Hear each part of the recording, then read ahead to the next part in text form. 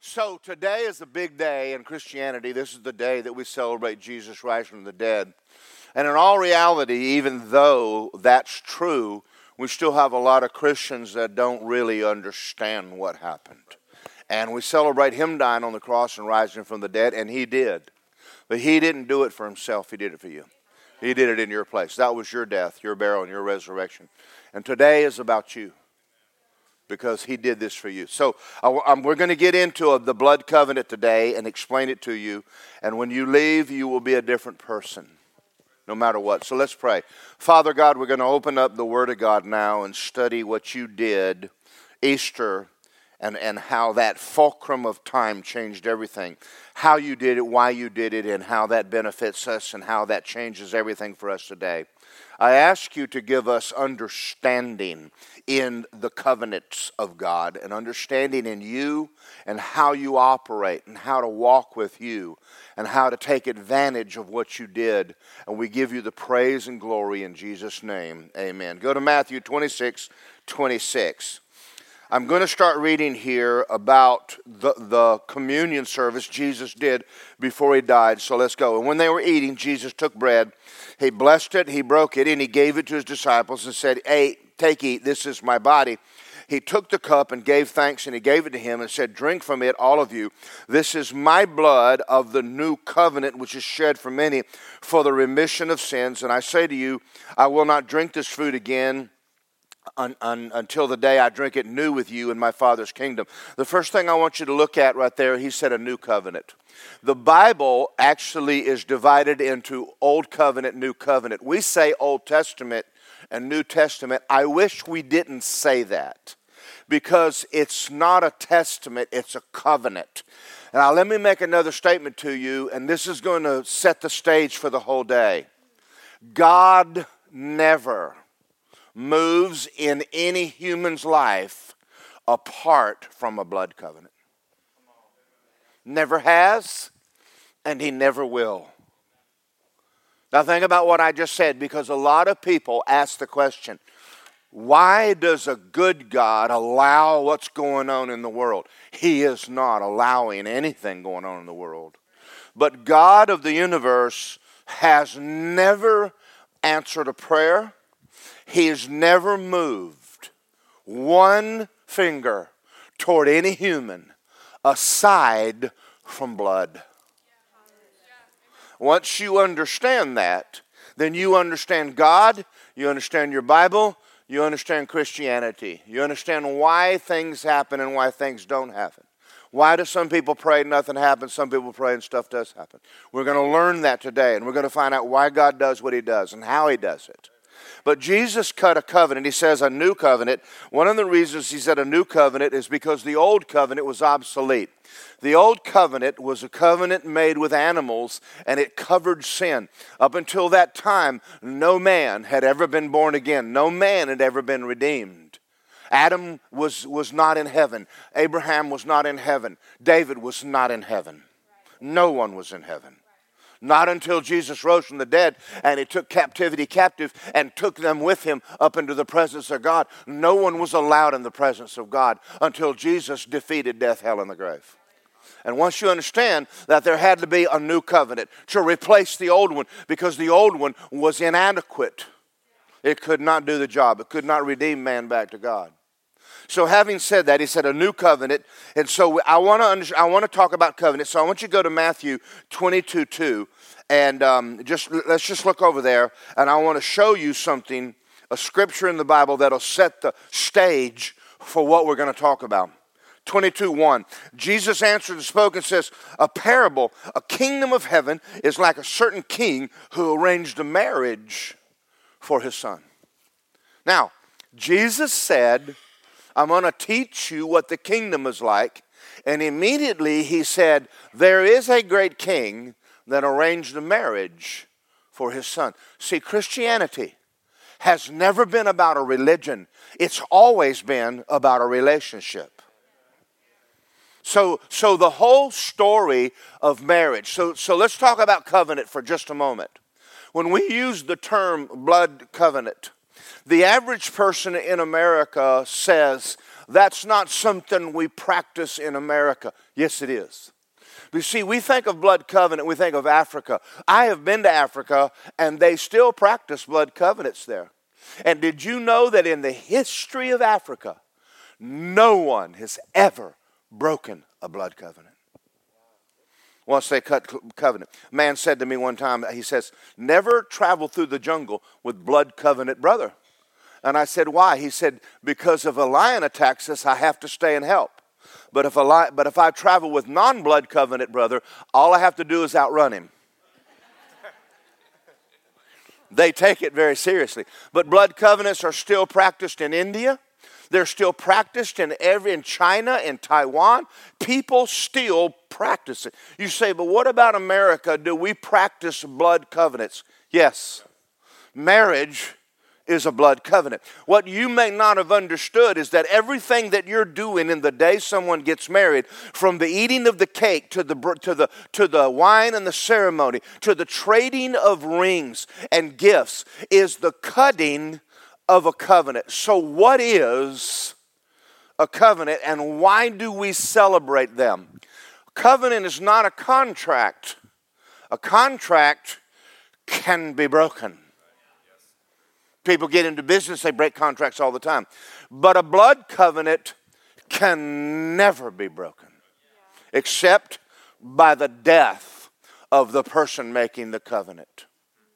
It is the most powerful union on earth. If men and women understood what they were doing when they'd get married, covenant is the giving away of yourself. I want you to stop because I don't want to keep going. I want you to stop and I want you to think, what did he just say?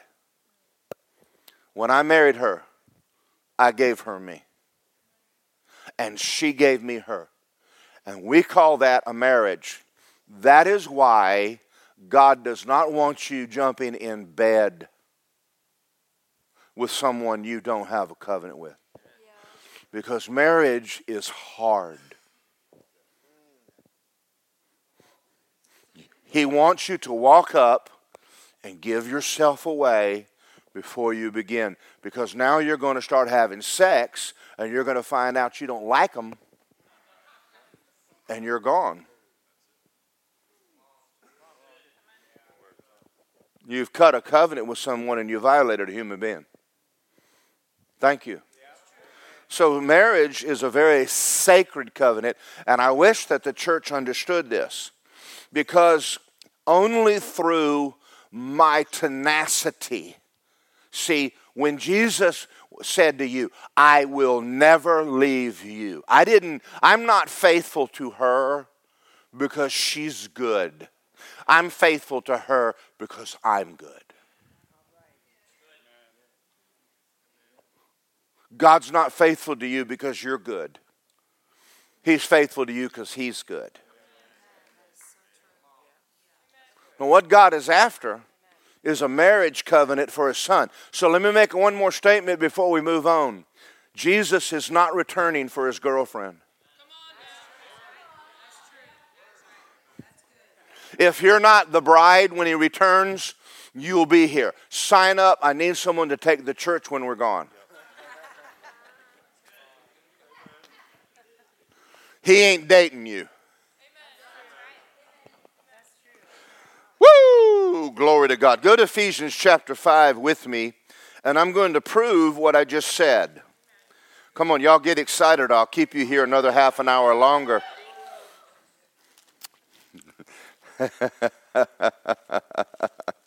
If you're a visitor here, turn to your neighbor and say, does he do this every Sunday? Yes, he does. Ephesians chapter 5. We have fun. One day I was doing a wedding, and while I was doing the wedding, I was reading this, and it dawned on me, he did not write this in the Bible so I could do a wedding. He wrote this in the Bible so that when you're doing a wedding, you'll understand Jesus. I went, oh, Shandai. I just learned something about the Bible, Thought I'd get that.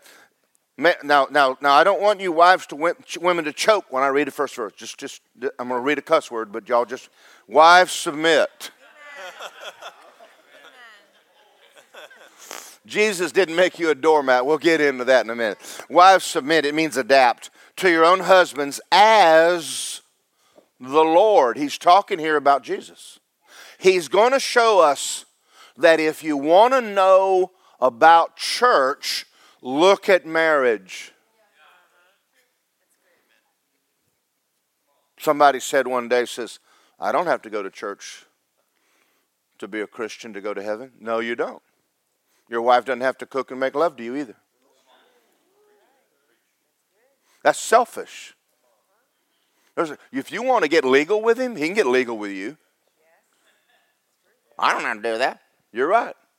Well, wait till you talk to him and he goes, I don't have to do anything to you either. Thank you for y'all's enthusiasm. See, if you understand marriage, you understand Christianity. Because it's a relationship. It's about love. It's not a duty. It's not a duty for me to love this one. It's not a duty. It's the greatest joy of my life.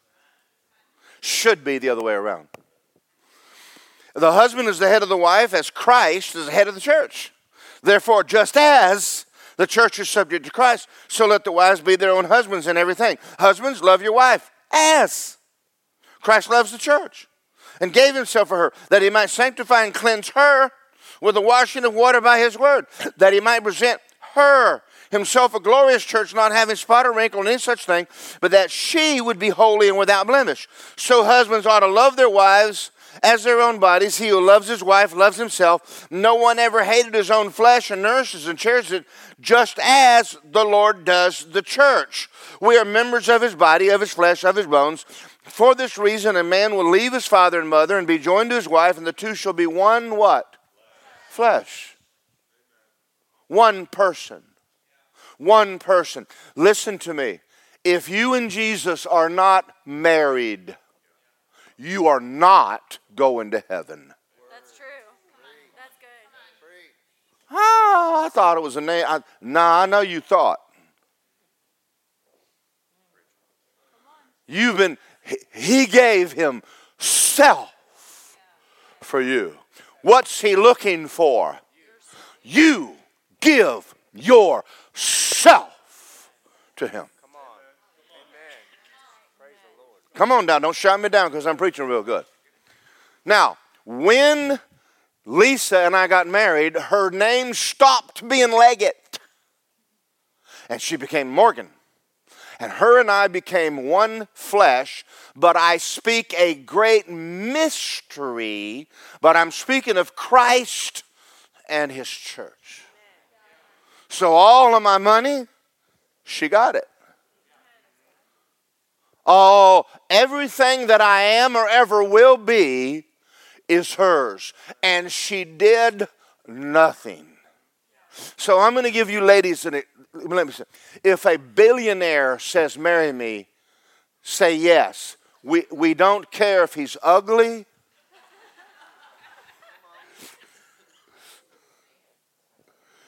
Thank y'all.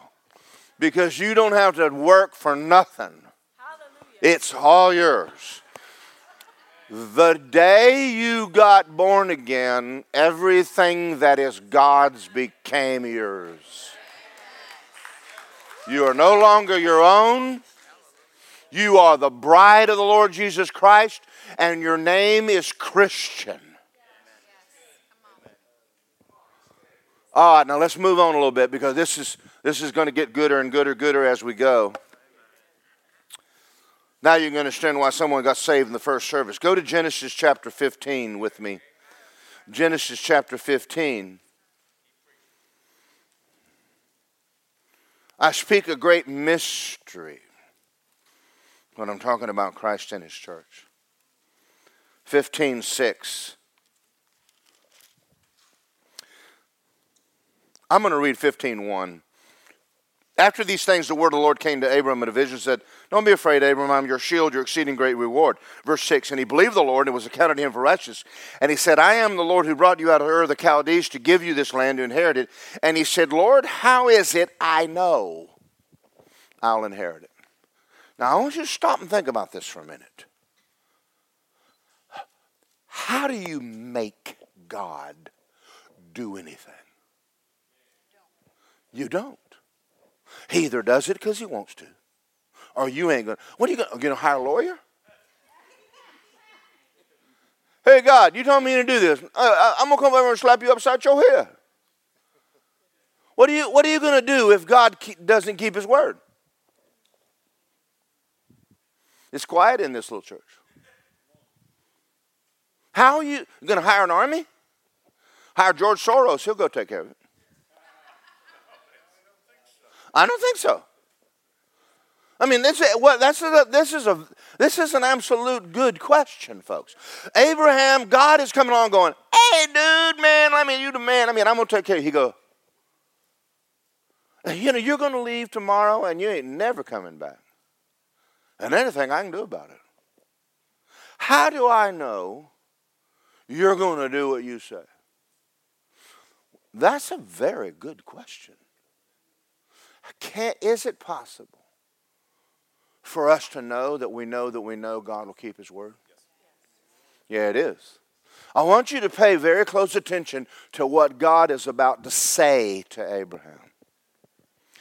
I'm going to get ahead of myself. He's going to cut a covenant with him.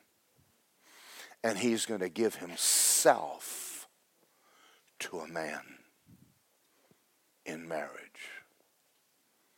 This is huge. This is huge, folks. Even though it's old covenant, it's huge.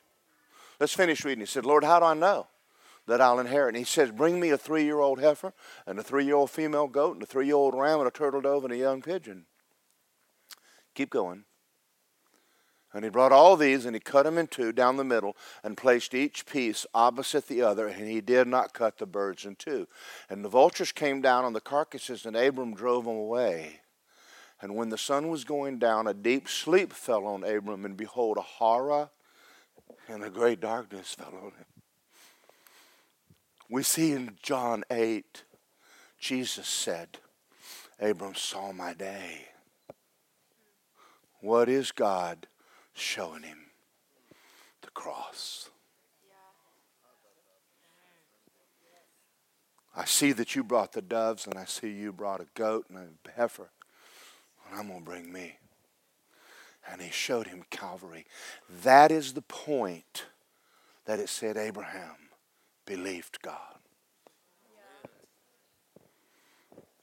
He sees Jesus dying on a cross.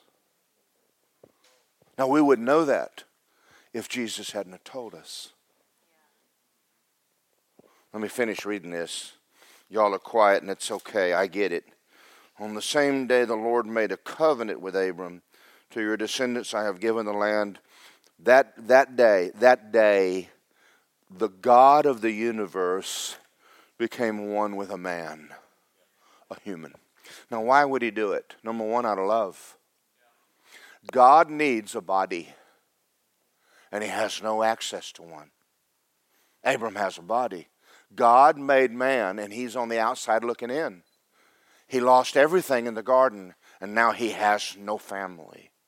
So he comes and he finds a man and says, cut a covenant with me. I want to be your God. And Abraham goes, you betcha. So now we understand Abraham's blessings are mine. What? Everything God owns is his. They get in trouble, God takes care of them. They run out of food in a wet desert, he takes care of them. They run out of water, he takes care of them. Their enemies come against them, he kills them all. This is God.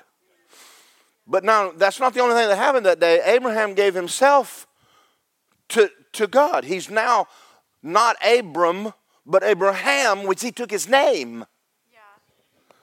Just like Lisa became Lisa Morgan, not Lisa Leggett, she took my name, which means she took mine. Not only is she my wife, I'm also her husband. Not only did I give her me, but she gave me her. That there's safety in that. All right, this is Old Covenant, not even New Testament, but Old Testament. So are y'all ready to move on? Okay, Exodus chapter 2. Let's see how this plays out later. God is a God of covenant, and I told you that he never moves anywhere in the earth without a covenant. All right, and let's prove it out. 2:23. It happened in the process of time. The king of Egypt died, and the children of Israel groaned because of the bondage, and they cried, and their cry came to God because of the bondage, and God heard their groanings and remembered what? Read it with me. His what? Covenant. God ain't helping everybody.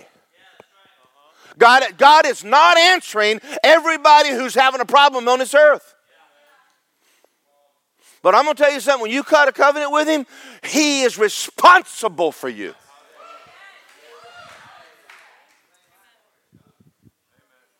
And he goes down to Egypt and goes, Pharaoh, turn them loose, I'll slap you upside your head.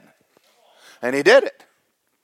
Took them out in the wilderness and took care of them and took them into the promised land. Now he had trouble with them, but they didn't have trouble with him.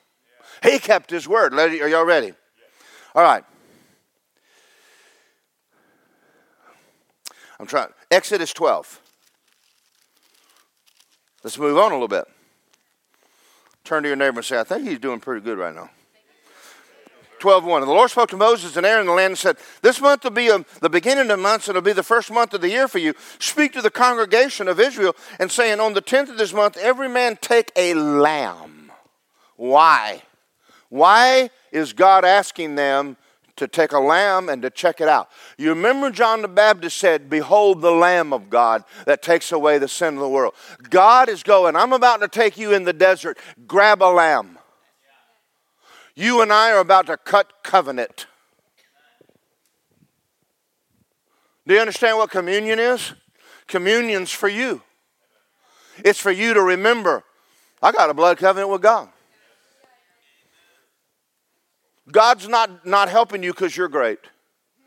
He's helping you because he's great. It's okay. Oh boy, I don't know if y'all are fun. Verse 4. If the household is too small, the lamb, let him take to his neighbor next to his house according to the number of the persons, according to a man's need. You'll take it to count your lamb. Verse 5. And the lamb will be without blemish, a male of the first year. You'll take it from the sheep or from the goats. What do you think's happening to Jesus for 30 years? We're finding out, is he the lamb? And the day they took him before Herod and Pontius Pilate, what was Pontius's words? I find no fault in him. 30 years, we find no fault in this. In other words, he can become the lamb. Do you know, we don't talk about this much, but at Christmas, there's an area called Bethlehem that the only place that they take lambs for the altar. And a manger's made out of stone. The lamb that's going to be used in the sacrifice is laid in a stone manger. That is the manger Jesus was born in. The lamb, the perfect lamb. Very important for Jesus to be born in that town, in that manger. God's pretty cool. Now you know he wasn't born December. Okay, don't shout me down. Verse 6, now you'll keep it till the 14th day of the same month, and the whole assembly of the congregation of Israel shall kill it at twilight, and they'll take the blood and put it on the 2 doorposts on the lintel of the house, and then while they eat it, and they'll eat the flesh on that night, roasted with fire and unleavened bread with bitter herbs, and they shall eat it. And do not eat it raw or boiled all with fire, with water, but roast it in fire, its head, its legs, its entrails, and let none of it remain till morning, and what remains till morning burn with fire. And thus you'll eat it with your belt on your waist, your sandals on your feet, and your staff in your hand. And so shall you eat it. This is the Lord's Passover. I'm going to pass through the land of Egypt on that night, and I'll strike all the firstborn in the land of Egypt, man and beast, and against all the gods of Egypt. I'm going to execute judgment. I am God.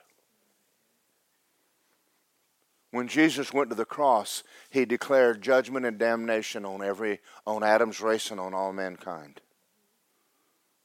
except where the blood was applied. Now let's read this. Now the blood shall be a sign on your houses. Where you are and where you see the blood, I will pass over you. No plague will come on you. Say, no plague will come on me.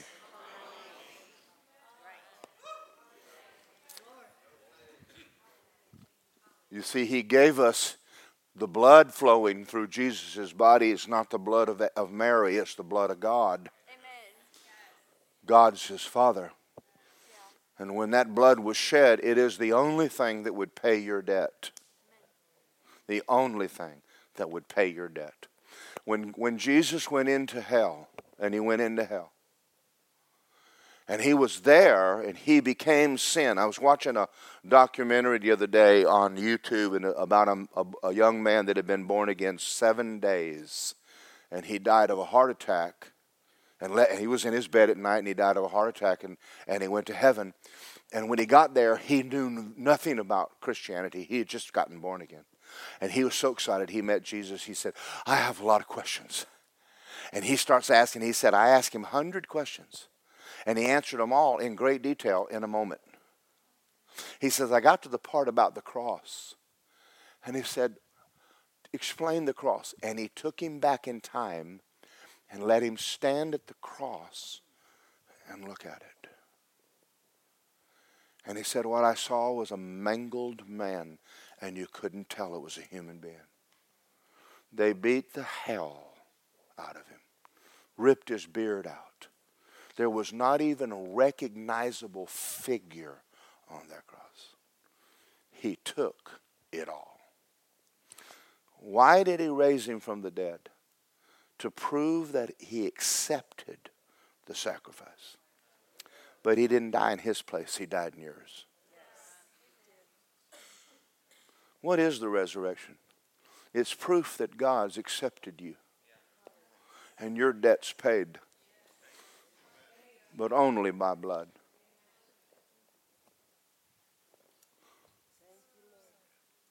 We're talking about marriage. Marriage is blood covenant. Jesus is not coming back for his girlfriend. He's only returning for his bride. That's not his choice, that's yours. Woo!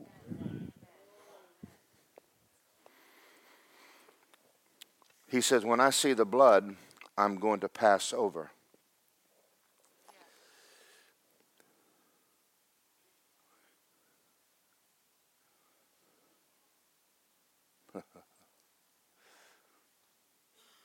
I'm looking to see what else I need to read. Go to Romans 10.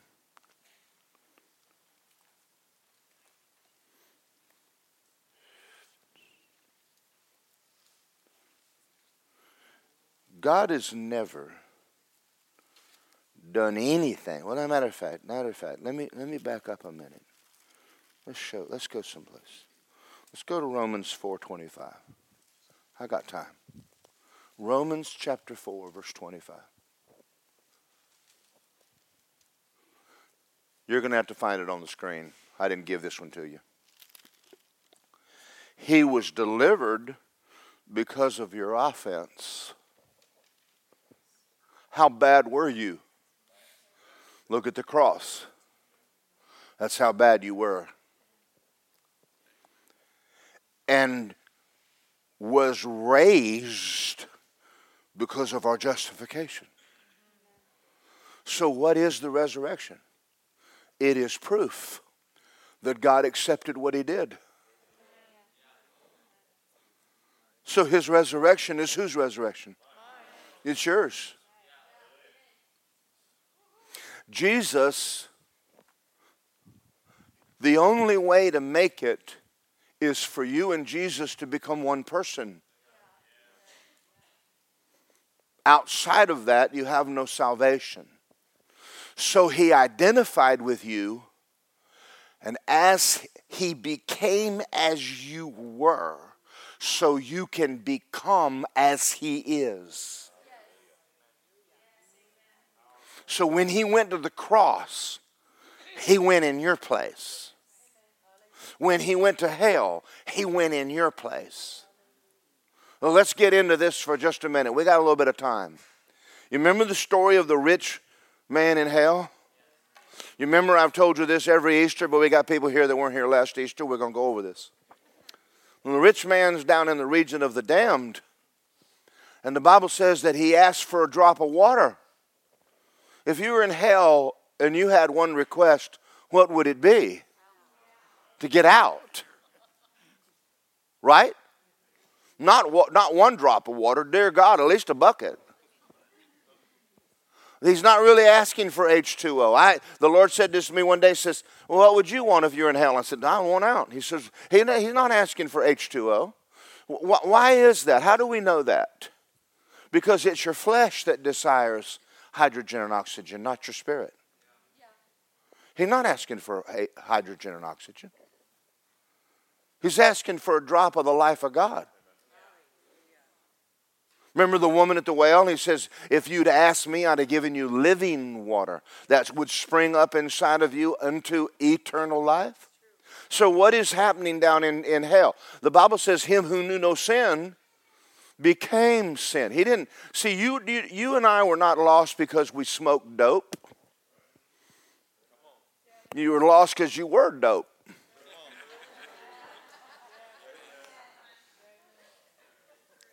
You didn't do sin, you were sin. You didn't do, you're a child of Satan. There's no good thing in you. Not a drop. So you die dead, where do you go? To hell. What's hell? Absence of God.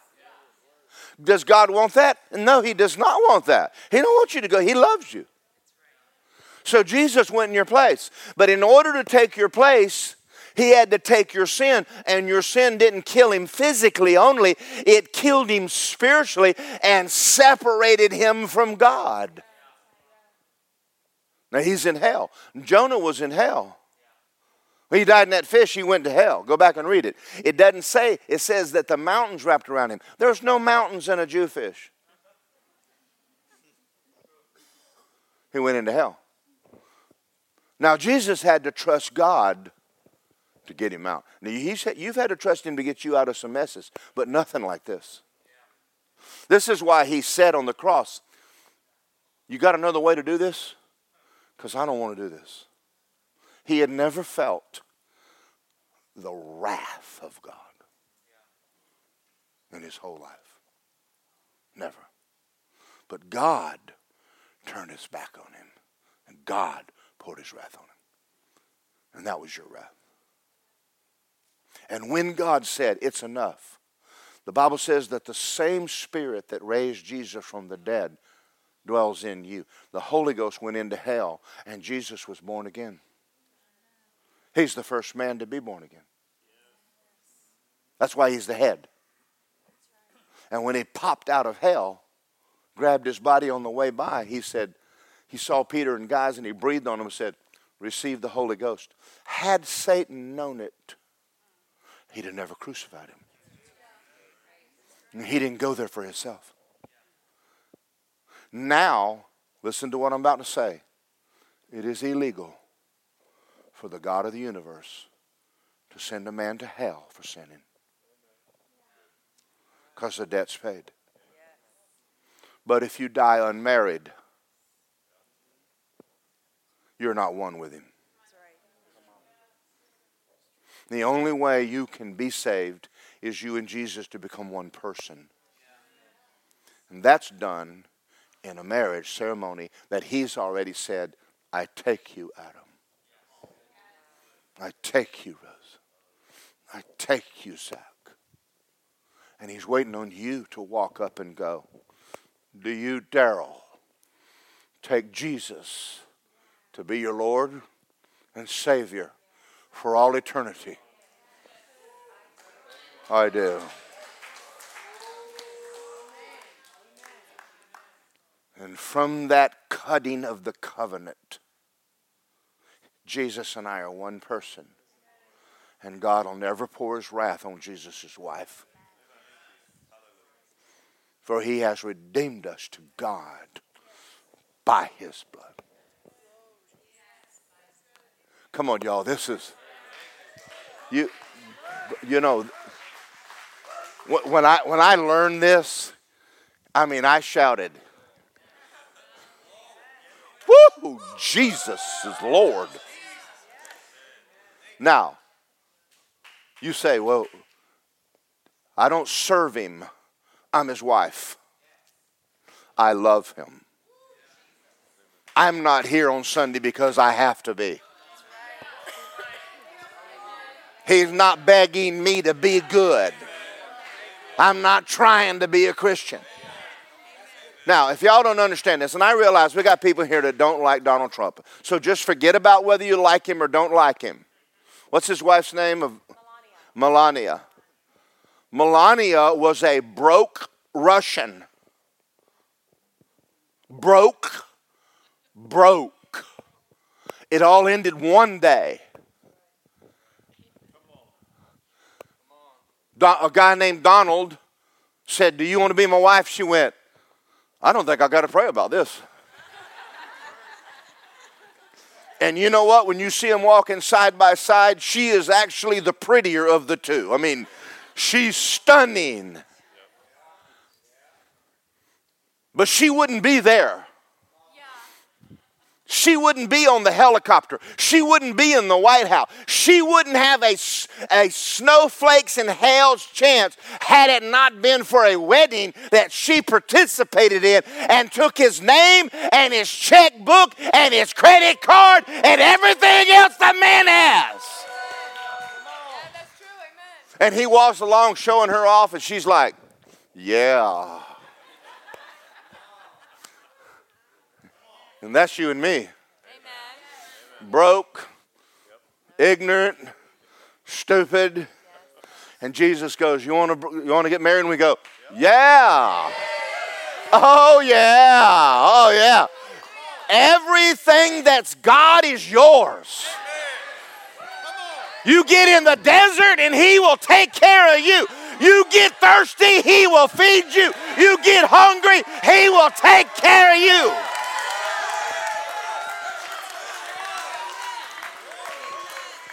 I don't care where Melania is. She picks up the phone. There will be an airplane, a helicopter, and the National Guard will find that woman. Yeah.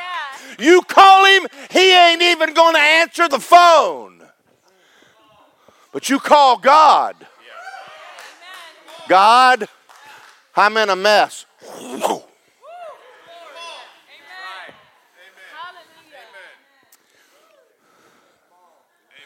I was down in Haiti. Some of you know this story, but I want to tell it again. I got 53 Haitians. Haitians are great people. I love Haitians. You know, they're in a mess, but I'm in a Bible school and I'm preaching the gospel, and there's kids there for ministry. Well, most of them aren't even born again. You know what they preach? A little bit of voodoo, a little bit of juju, a little bit of Jesus, a little bit of everything. They don't know what they believe. I got 53 Haitians in a room, and I'm teaching them the Bible.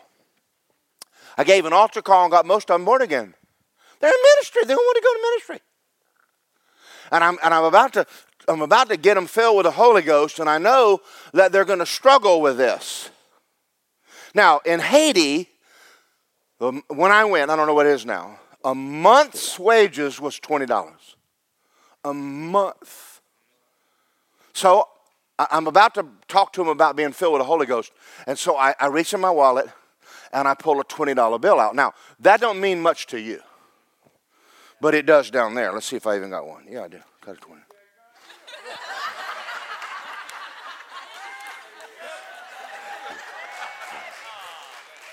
Now, just imagine this is $2,000, not 20. So I'm standing in front of 53 Haitians, and I said, "Who wants this?" Do you know how many of them raised their hand? None of them. Why? Because this has to be a joke. Nobody would give us, just walk up and give us a month's wages. In America, when's the last time somebody just walked up and gave you, "I'd like to give you $2,000. Here you go, buddy." You know, people don't do that. So I'm in Haiti. I pull out a month's wages. I said, "Who wants it?" And the whole building is quiet. And they're just, and so I went, "Who wants this?" And they're quiet. And I just walked back and I said, "Okay." And finally, a girl in the back sheepishly raised her hand and went, "I do?" And I handed it to her. I just walked up and said, "Here. You're welcome." And I turned around, and see, I had walked by I don't know how many young men I ask everyone, do you want this? Do you want this? Do you want this? And nobody took it. And I turned to her and I said, you think I'm taking it back? I'm not taking that back. And all of them went nuts. I had a meltdown. And they were going, he walked right by me. I didn't even lift up and take his money. I didn't take it.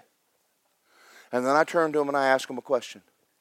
I said, why did I give her the money? I don't know her. Not because she's good, but because I'm good. I said, God has a gift for you. Not because you're good, but because he's good. 52 Haitians jumped up and instantly started speaking in tongues. They went, Shanda.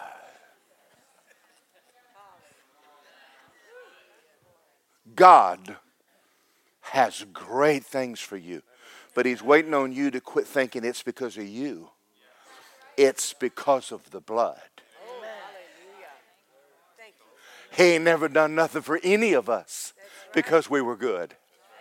He did it because he's good. Now, as Melania, as pretty as she is, she's a Trump. But there's something better than being a Trump, and that's being a Christian. Now, he's returning for his bride. I kind of hope that you leave with us. Say, this is good. Does y'all understand Easter now? It is not rocket science. This is pretty easy. Go to Romans 10. That's where we were going when I got sidetracked. His death was your death. His resurrection was your resurrection. His victory is now your victory. His righteousness is now your righteousness. His authority is now your authority. His kingdom is now your kingdom. His Father is now yours. And his life is now your life. Listen to Romans 10:9. If you confess with your mouth the Lord Jesus and believe in your heart God raised him from the dead, you will be saved. My God, don't complicate this. If you're here today, I'm not even going to wait. Lisa's going to give an altar call. I want you to say, I believe that Jesus Christ is the Son of God. And he died on the cross for me. And Jesus is Lord. If you just did that the first time, welcome to the family of God. I got to tell you one more story. I'm in Russia. I was actually in Ukraine. Cherkasy, Ukraine, down south of Kyiv. There was a conference going on. No, it wasn't. This was Russia. I was in Russia. I'm sorry. I was in Russia. I was in the Ural Mountains. This was in the Ural Mountains. There was a conference there with what I call big dog preachers. You know what I mean by that? The guys on television. Now, that doesn't make them a big dog because, see, I'm a little dog, but I'm a pit bull. And I don't know I'm a little dog. Never mind. That's another subject for another day. Amen. Okay. But one of the big dogs didn't make it to the conference. Now, every morning from Sunday morning, Sunday afternoon, Sunday night, Monday morning, Monday afternoon, Monday night, big dogs have been preaching in this conference in the Ural Mountains in Russia. And they get to Thursday, and one of the big dogs didn't make it. And they asked me if I would like to preach. I said, let me pray about it. Yes. Just true story. Now, I'm going to explain something to you. These men have been giving altar calls 3 times a day since Sunday, and this is Thursday. 500 people in a building. The average number of people getting born again is 8. Every time one of them gives an altar call, 8 people come forward. I preached there what I just preached here. And I said, how many of you would like a drop of Zoe on your tongue. 500 people responded to the altar call and came forward. Now you might say, no, this is what they said. Who is he? I said, wrong question. It's not who I am. What did I say? Why would that make a difference? Because I preached good news. The man in hell, one drop of the life of God on a man in hell will come out. If you accept Jesus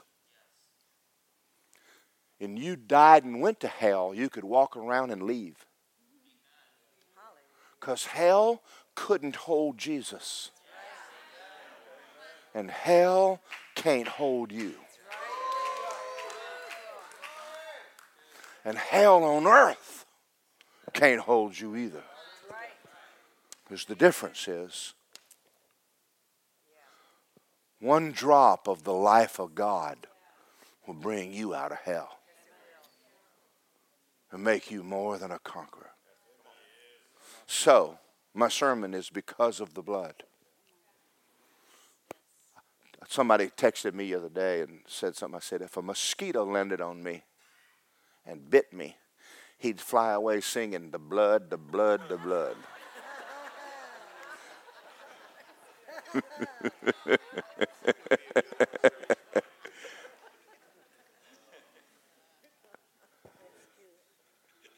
Say, this is good. I want you to know something. God did that. We celebrate. He did what he did for you. Please don't die and throw this away. We're not talking religion. We're talking relationship. He loves you. One time a man went to heaven to be with Jesus. Died and went to heaven and came back. And he asked him about the cross, and he said, my worst day's ahead of me. He said, how so? He said, there will be people who will say no. And I'm going to have to dismiss them. That'll not be a good day. He don't want to do that. Don't be in that crowd. Please don't be in that crowd. Just take the gift. When I got born again, I promised him, I said, if I go to hell, it'll be your fault. And I prayed the prayer, and he changed me. I didn't change me. Just walk the altar and say, yes. Amen? I want all of y'all to have a great resurrection day, and I want you to remember this. This is the day you rose from the dead. And you will never die again. Amen. Say, I will never die again. God bless all of you. I want y'all to have a wonderful day. Lisa, take this.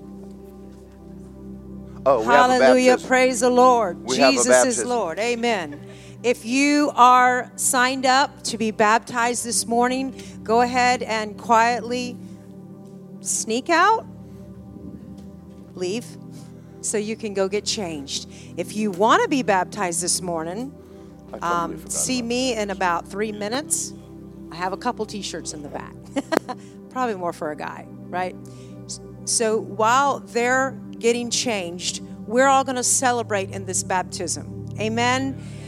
When I release you, we're all going to quietly go into the foyer, and we're going to go right out there on the portico and watch them be baptized. Amen. We're going to celebrate the resurrection life of Jesus in their lives today. Amen.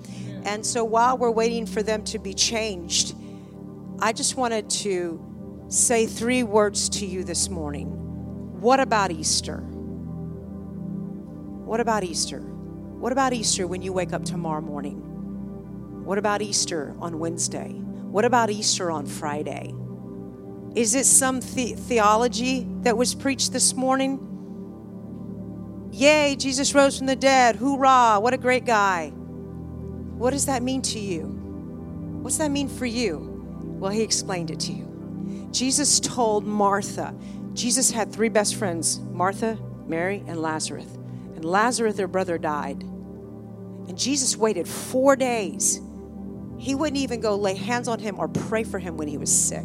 He waited 4 days in his town for him to die. And she was upset. And she said, Lord, if you'd have just come in 3 days ago, we wouldn't be going through this right now. He's already in the grave. He's wrapped up. He's in the tomb, and he stinks. But you could have come and laid your hands on him. We wouldn't be going through this right now. And he looked at her and said, your brother will rise again. She said to him, I know he's going to rise on that day, someday in the future, when we all get to heaven. He said, Martha, I am right now the resurrection and the life. He that believes on me right now shall never die, but shall live. What he was saying to her is not I'm going to be someday for you and your brother. He says, I am right now your life. What about that relationship that you're in that you feel like it's impossible for God to work in?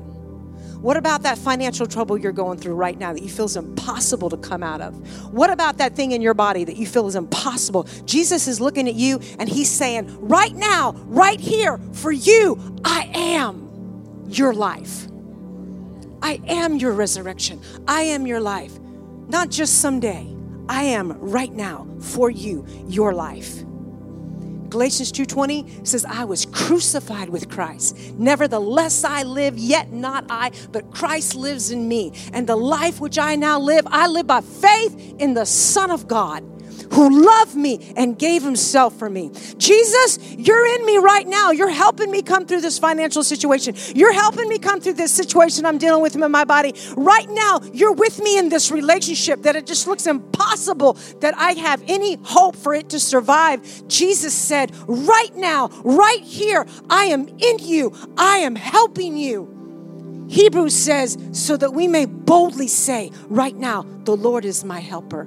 That life in me, Christ in me, now is the hope of glory. So with every head bowed, before we go out to watch this baptism, one more time, every head bowed, every eye closed. If you said and declared with Pastor Morgan 8 minutes ago that Jesus is Lord, and this is the first time you ever did that, just raise your hand. Nobody looking around. If it was the first time you ever did that, just raise your hand. But this morning, if you didn't say it, I want everyone in this place to say it with me before we go. Say, Jesus, thank you for dying on that cross for me. Thank you for taking my place. Thank you for being a substitute for me. Thank you for taking the punishment for my sin. Thank you for going to hell for me. Jesus, thank you. Forever you will bear holes in your side, the nail prints in your hands, the prints of spikes in your feet. Forever you will be man and you will be God. And I thank you for that. I repent of my sin and I love you. Therefore, you said, whoever confesses me before men, I will confess you before my Father.